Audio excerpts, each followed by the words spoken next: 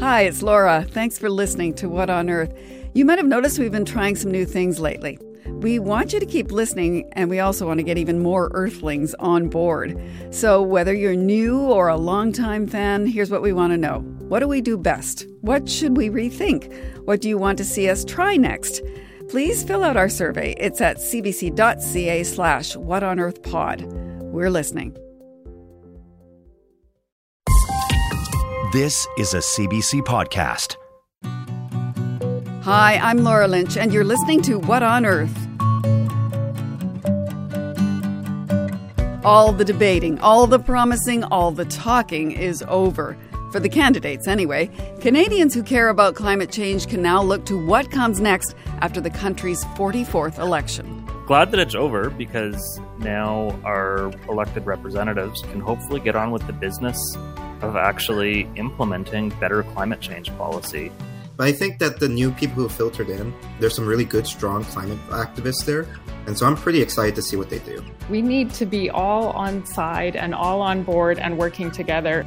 Those are the views of some voters. Political scientists and analysts preoccupied with climate change have their own ideas about what this newly re-elected government should do right away. The sooner that they implement any sort of policy around the just transition, the better. These are lives and livelihoods we're talking about. There's that, but also something else the Liberals vowed to do if they were returned to power. I think it's the most challenging promise. Wondering what that promise is? Stay tuned.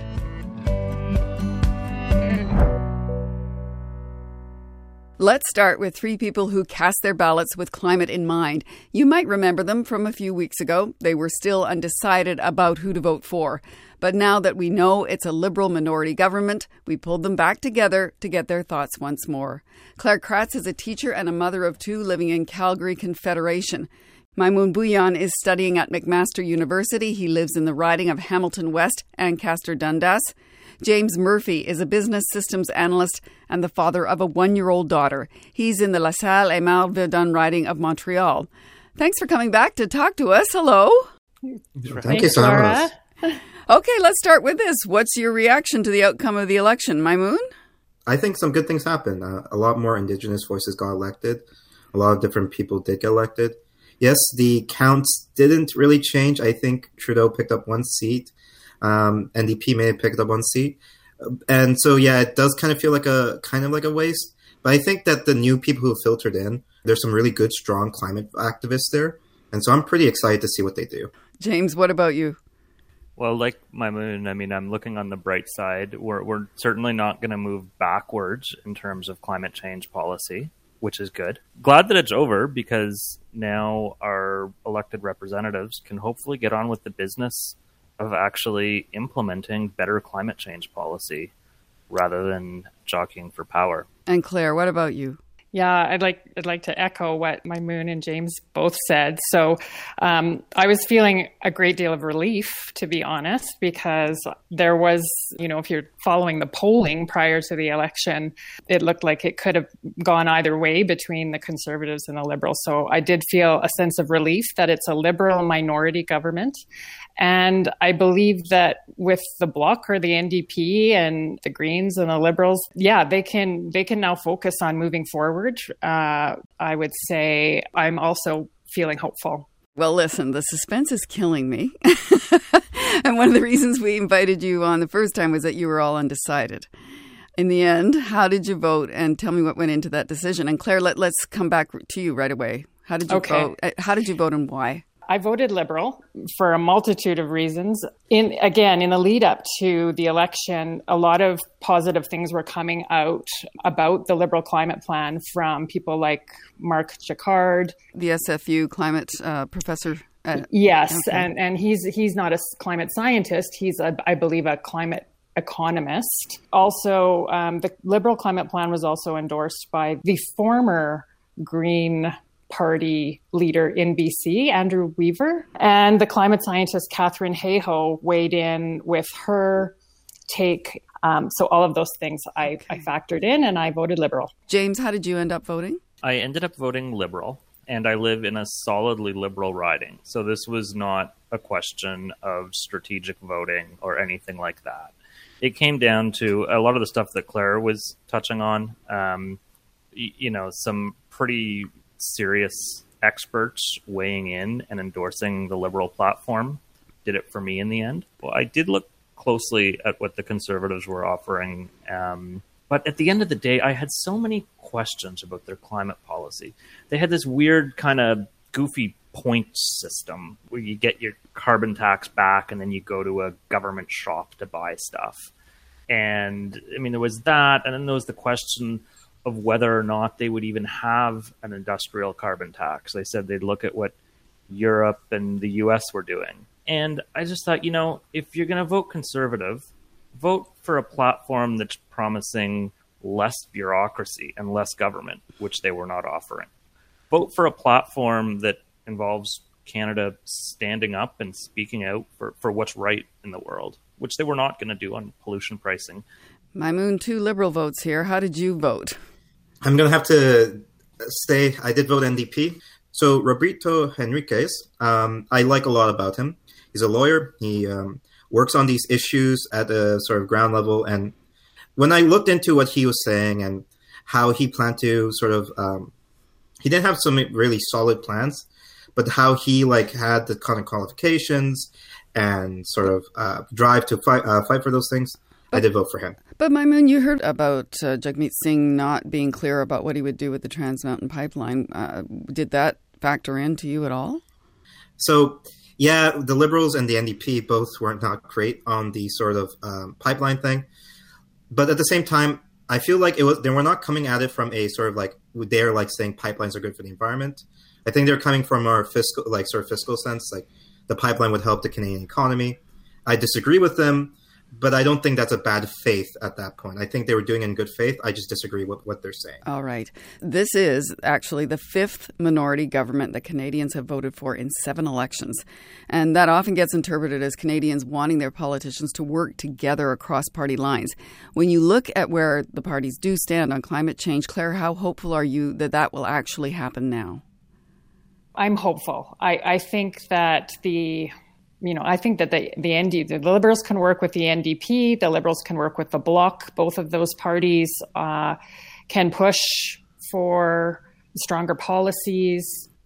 We do need a culture change. Like we've seen with COVID, we need to work together. And that is the same with climate change. We need to be all on side and all on board and working together. And we need to move from competition and fighting to collaboration, coming together, parties cooperating. That's the only way I think that we're going to get this done. But let's use where you are as an example. Alberta. It is a sea of blue seats. The Conservatives dominate. How likely do you see this government working on initiatives like ending all oil and gas subsidies and working with the NDP and the Greens on that when, in fact, they still may be trying to win over Alberta and Albertan support? Well, it's a tough one, right? It's a tough one. And I think this is where, I said this in the last podcast, our leaders need to start telling the truth. The world is moving on. And we're seeing there's a climate week in New York City this week, I believe it is. And financial leaders are coming together and they're moving on. Capital is moving. And I think we need leaders who are willing to say, this isn't coming back. And this shift is happening and it's happening really well. It should have happened a long time ago, but it's now because we have delayed for so long, it's accelerating at a great pace. James, let's consider you our Quebec correspondent on this panel. When we look at the results and we see that the Bloc Québécois still holds a substantial number of seats in Quebec, how do you view that party's participation in and around climate change issues going forward? Well, it's tricky. It's a bit mixed. The Bloc Québécois usually wants to support whatever policies are coming out of Quebec City. Federally, the main policy the Liberal government has introduced is this price on pollution that's set to go up to $170 per ton in the next 9 years. That's the most efficient way to tackle the climate crisis. Quebecers want the climate crisis tackled. But I haven't heard anything from our government in Quebec City about their plans to increase our provincial pollution pricing program to that level. It is tricky in both of those provinces. Maimoon, I remember you criticizing the Liberals when the Liberals vowed that the Trans Mountain Pipeline can pay for future jobs that we need to transition to. How will this government need to address that concern going forward? One thing we need to really start doing is having an honest conversation about the type of jobs we can bring into Canada and how fast we can bring in jobs. And it's an important issue. Labor is what, feeds our families. It's something that is a day-to-day issue, whereas climate change is this sort of abstract long-term issue that we need to plan for, but no one knows how to plan for. We can do this together. When we have infrastructure plans, we have job plans that are related to climate change and trying to sort of fix our sort of emission spectrum, rather than trying to do an easy solution, which is the Trans Mountain Pipeline, which wouldn't have lasted, even if it got through, more than 20 years at best. So that's a temporary job. And we need to just start being honest about these conversations. Okay. You all previously expressed a concern about the lack of urgency the Liberal government was addressing climate change with. And this decade is seen to be critical for climate action. We have the meetings coming up in Glasgow soon. What new policies do you want to see from this government? Maimoon, will come back to you. Right. So I want some sort of jobs program, infrastructure plan related to climate change. I want Indigenous reconciliation. I want them to be heavily involved in this conversation. I want to see a infrastructure change that is built backed by science and backed by climate advocates. We can have a conversation on whether or not renewables is the path or if it's nuclear, but we need to at least have that conversation right now, and we need it urgently. James? I think we need to follow the lead of the European Union in slapping tariffs on environmentally destructive imports. Imports from countries that don't have solid environmental policies in place. So if there's other countries that are going to make cheap goods by burning coal, we need to raise the price of those goods when they come into Canada. Europe is already doing that. We need to follow. And once we have that, we can start putting carbon taxes and regulations on our heavy emitters because they won't be at a disadvantage against a country like Russia. Claire, last word to you. Well, I'm going to go with a just transition. So we have communities in Alberta that are very much reliant on the extractive industries that have given us a very good life up until now. And we need to include those communities, those workers, those families in conversations and enact a just transition so that they aren't feeling angry. Because I do think that anger is starting. We're starting to see that here in our country, and we need to listen and offer solutions and listen to their ideas for how this goes forward. I cannot tell you how much I appreciate you being with us, not once, but twice. Who knows? Maybe you'll get a regular gig on this show. Thank you so much to all three of you. Thanks, Laura. Thanks so much. Claire Kratz is in the riding of Calgary Confederation in Alberta. Maimoon Bhuiyan voted in Hamilton West Ancaster Dundas, and James Murphy cast his ballot in the Montreal riding of La Salle et Marvedon. Canadians care about what's happening in the world, and in just 10 minutes, World Report can help you stay on top of it all. Join me, Marcia Young. And me, John Northcott, to get caught up on what was breaking when you went to bed and the stories that still matter in the morning. Our CBC News reporters will tell you about the people trying to make change, the political movements catching fire, and the cultural moments going viral. Find World Report wherever you get your podcasts. Start your day with us.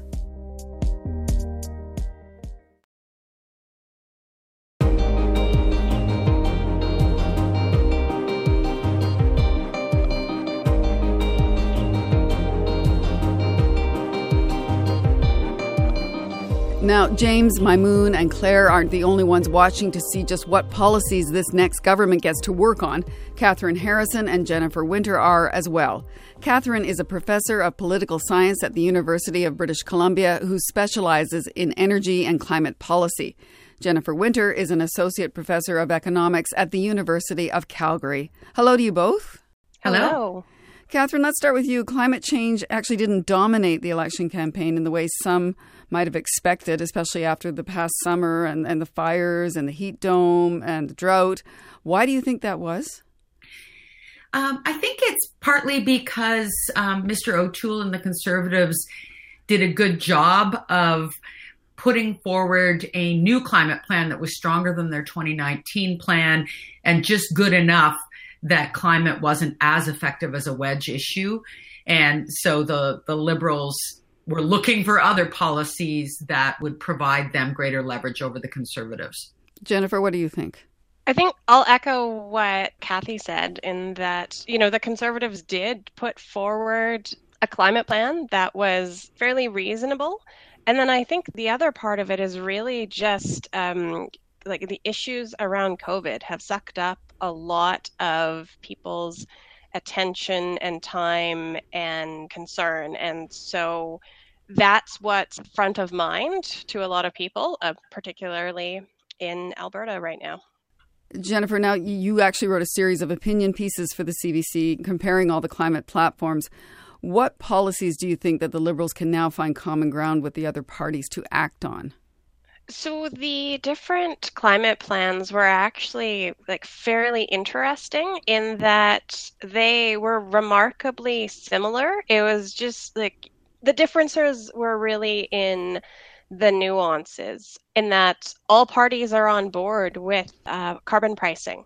In that, it's just a matter of degree and the aggressiveness. And I think the NDP and Greens in particular are going to be pushing for more aggressiveness on climate policy. I think the other thing to watch for is the large emitter system that the federal government has as its backstop, in that more and more provinces are implementing their own systems. And so what the federal program is, it doesn't matter as much anymore, except for where it's the minimum standard. And I could see the NDP and the Greens pushing for more aggression, in their language, eliminating loopholes.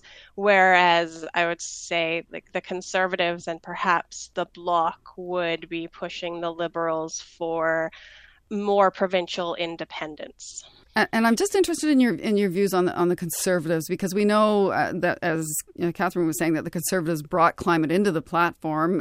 Aaron O'Toole is getting criticism and flack from within his own ranks about the party moving too far to the centre. What does that augur for the Conservatives in the new Parliament? Will it move back over and away from those kinds of commitments? I think if the Conservatives want to be taken seriously by small government, right-leaning voters that care about climate, I think they need a credible climate plan. And I would say that the Conservatives got half of the way there with what they proposed, but they had the personal low carbon savings account was just a bizarre policy choice. And I think it was just to dance around and avoid using the words carbon tax. And so, I honestly think that the Conservatives have to actually become more mainstream and really come back to their roots in terms of supporting market-based policies for adapting to and mitigating climate change. And Kathryn, I feel I should ask you that question too, since you talked about the Conservatives' relative success in taking climate change out of the conversation for the campaign. What do you expect them to be saying about it in the new Parliament? The job of the opposition is to oppose. So then the question is, will they oppose seeking protection for large industry, especially the oil and gas industry, or will they try to leapfrog over the Liberals? I would not expect the latter. The signs in the Conservative plan, they moved a long way, but they didn't move as far as the Liberals. And beyond their actual climate platform, there were a lot of measures that called for support for the oil and gas industry on the campaign trail. Mr. O'Toole wanted to rejuvenate the Northern Gateway pipeline. So I think we will hear them opposing in subtle ways, and they will have an advantage that much of the Liberals' agenda going forward is regulatory. much of what they need to do is not through new legislation that will have to come through the House of Commons, but pretty technical details that will be less visible to the public at large, where industry will be fighting hard over every comma, every percentage point.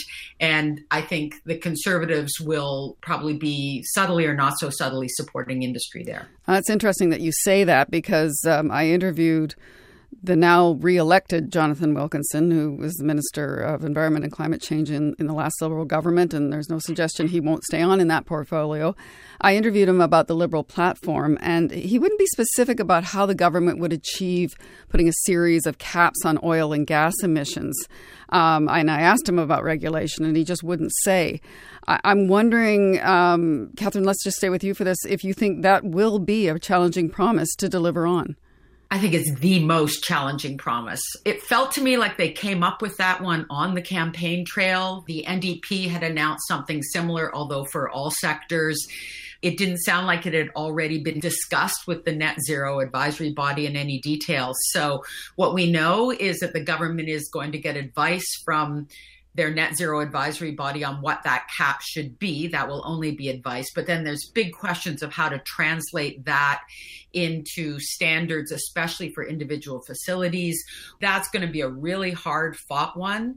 And I mean, it seems they have the authority to do it under existing legislation. Even the Harper government proposed to regulate emissions from the oil and gas industry. But if Mr. Wilkinson didn't have an answer on that, I think it's because they haven't figured it out yet. Okay, Jennifer, what do you think of that? I mean, you're in Alberta. How hard do you expect the oil and gas industry to fight that kind of thing? So I think the issue is not so much the oil and gas industry fighting back, but it's the Alberta government fighting back. Right now, the reality is that emissions from oil sands are regulated by the provincial government using the Technology Innovation and Emissions Reduction Regulation, or TIER. And that sets a maximum emissions intensity standard for different types of facilities, oil sands, petrochemical facilities, etc. And if emissions are higher than that standard, then firms pay. So oil sands emissions are regulated by the provincial government, and I expect that would be a very difficult conversation. Of course, it also depends on what happens in Alberta over the next couple of years. It could be that a Liberal minority government decides to punt on this issue until after Alberta's election. I'm wondering then about the idea of the just transition. We know that the Liberals promised it in the last election, and they redoubled their promises on that. How crucial is the timeline on just transition? Jennifer, do you want to start with you? Sure. I think the sooner that they implement any sort of policy around the just transition, the better. These are lives and livelihoods we're talking about. And so putting time and effort into that is going to be incredibly important so that we don't have people left behind. And Kathryn, how crucial do you think the timeline is on that? I think it's really crucial, both for the reasons that Jennifer just stated, but also because the Liberals promised this 2 years ago. It was in the minister's mandate letter, and then they went silent until just a few weeks before the election when they announced a consultation. Now, that's a consultation they could have announced 2 years earlier. So they need to deliver this time in a way that they didn't last time. I think the one thing that will help them is the announcement during the election of a $2 billion futures fund to support transition of communities in oil-dependent provinces, Alberta, Saskatchewan, and Newfoundland and Labrador. So bringing forward that legislation, and that one will require legislation because they said that it would be a law. They've already signaled that there's going to be a pretty good chunk of money that accompanies that. Well, they promised $2 billion. Jennifer, we know the Alberta Federation of Labour called for 10 times that amount per year. What kind of money do you think Ottawa might have to pay out in order to make this phase out actually happen? So I think it's important not to think about it as like the government paying out money. I think it's So in Alberta, we're still struggling with helping coal communities adapt with the phase out of coal-based electricity generation. So I think it's actually thinking deeply about what communities need and what people need. The lesson from the coal transition in Alberta is that they focused on people employed at the mines without actually thinking about the entire community and the families of the people employed in the mines. So I feel we're putting a little bit of the cart before the horse in promising $2 billion and anyone asking for more. Really, it's let's think about the problem first, and then we can talk about policy options and what dollars need to be associated with those policy options. What kind of timeline are you talking about then? I would say let's have these consultations, and then in the next budget, let's lay out a multi-year plan for retraining and helping communities. All right. I want to change gears here and get your thoughts on Canada's role internationally. And our emissions record, it came up during the debates. We've heard it several times on this show. Canada has seen the biggest increase in emissions in the G7. Kathryn, what does that do to our credibility on the world stage? I think Canadians love this idea of Canada punching above its weight and being environmental leaders. But on climate, we have been environmental laggards. We haven't delivered the emissions reductions, and the leaders have really been countries in the European Union that have been pushing forward more ambitious policies. Now, it's been easier for them, given economic transitions that happened in the 1990s. I think what the rest of the world is looking for is for Canada to be constructive, to deliver on its commitments, but I think we will see leadership shift back to a combination of the US and the European Union representing industrialized countries, and all eyes then turn to China. All right. Now, we're less than 2 months away from the UN Climate Change Conference in Glasgow. I'm wondering, Jennifer, what does this government need to do to be seen then as a true partner in the global fight against climate change? So I sort of agree with Kathryn on whether, we've been laggards. I think if you look at, say, the past 2 decades, Canada's challenge has been setting aspirational targets and then doing nothing about them. Liberal governments, provincial governments have actually done a lot over the past 5 years, and I think it is important to acknowledge that. What I worry about with COP26 is that the Liberal government goes there and promises even more ambitious action relative to what was proposed in Budget 2021 and then in May after the meeting with the Biden administration. And what I worry about is, as part of sort of the political theater around COP26, is that we have Canada set another more aggressive aspirational target that it would be exceptionally difficult to meet. And that, I think, can be incredibly damaging for Canada's reputation going forward. And, it's something that's played out over and over again in these negotiations. Kathryn? I'm a little less worried about that because we've already submitted a quite detailed NDC at the end of July. That is Canada's statement nationally determined contribution. We submitted a new target, and I imagine it's one that the Trudeau government already confirmed passes muster with the Biden administration. So that's a key target for Canada, because if we're not close enough to the U.S., there's always a risk that they will punish us. And let's just clarify, that is the 40 to 45% target for 2030. The U.S. is at 50. They have a head start on us because they've seen a dramatic shift in electricity generation from coal to natural gas because of the emergence of fracking within the U.S. So they're way ahead of us in meeting their target. They've set a more ambitious target, but we're enough in the ballpark that, maybe crazy things will happen in Glasgow, but I suspect that the Trudeau government knows that they've got their work cut out for them, and they passed a new act, the Net Zero Climate Accountability Act, just in July, that puts in place a number of accountability mechanisms that weren't there before. And so they're going to have to live up to their obligations. They're going to have to submit a plan, their first plan to meet the next NDC in the spring of 2022. So if they sort of pull a more ambitious target out of their hat in Glasgow, they have to own it just 4 or 5 months later. All right. Well, we will be watching what happens in Glasgow. It's been a really interesting discussion. Thank you to both of you. You're welcome. Thank you. Kathryn Harrison is a professor of political science at the University of British Columbia who specializes in energy and climate policy. And Jennifer Winter is an associate professor of economics at the University of Calgary. Now, we want to hear from you too. What do you think should be the Trudeau government's top priority on climate?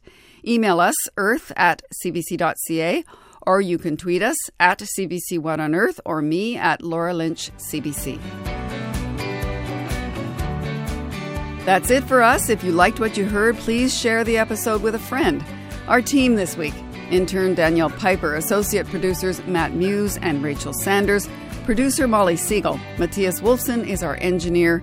Our senior producer is Manisha Janakaram. I'm Laura Lynch. Thank you for listening.